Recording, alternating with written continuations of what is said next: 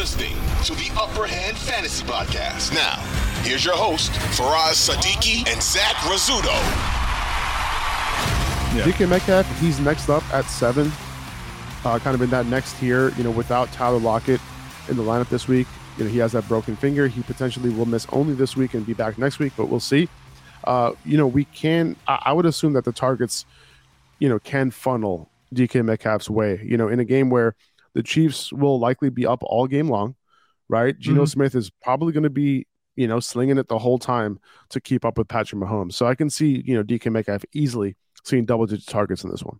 I think that's definitely in the cards. They're facing a Chiefs defense that's allowing the 5th most fantasy points of wide receivers on the season. And this one has, shootout written all over it. You look at the over-under, I think it's the second highest over-under this week. And you don't even need to look at the sportsbook to see that this is going to be a good matchup as far as offenses go.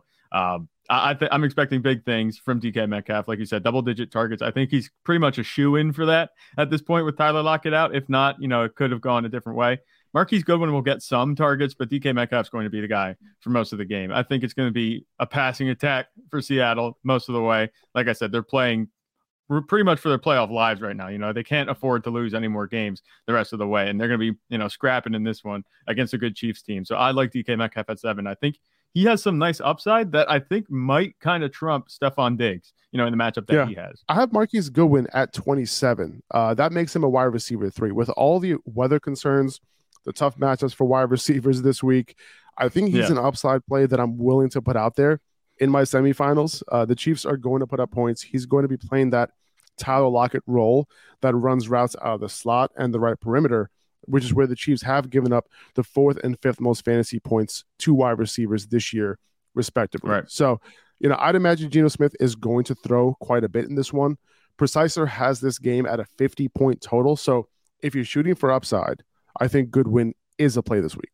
I think absolutely you're on the money with that one. DK Metcalf, like we said, he's going to be, and like I said, I think he's going to be a shoe-in for 10 targets at least.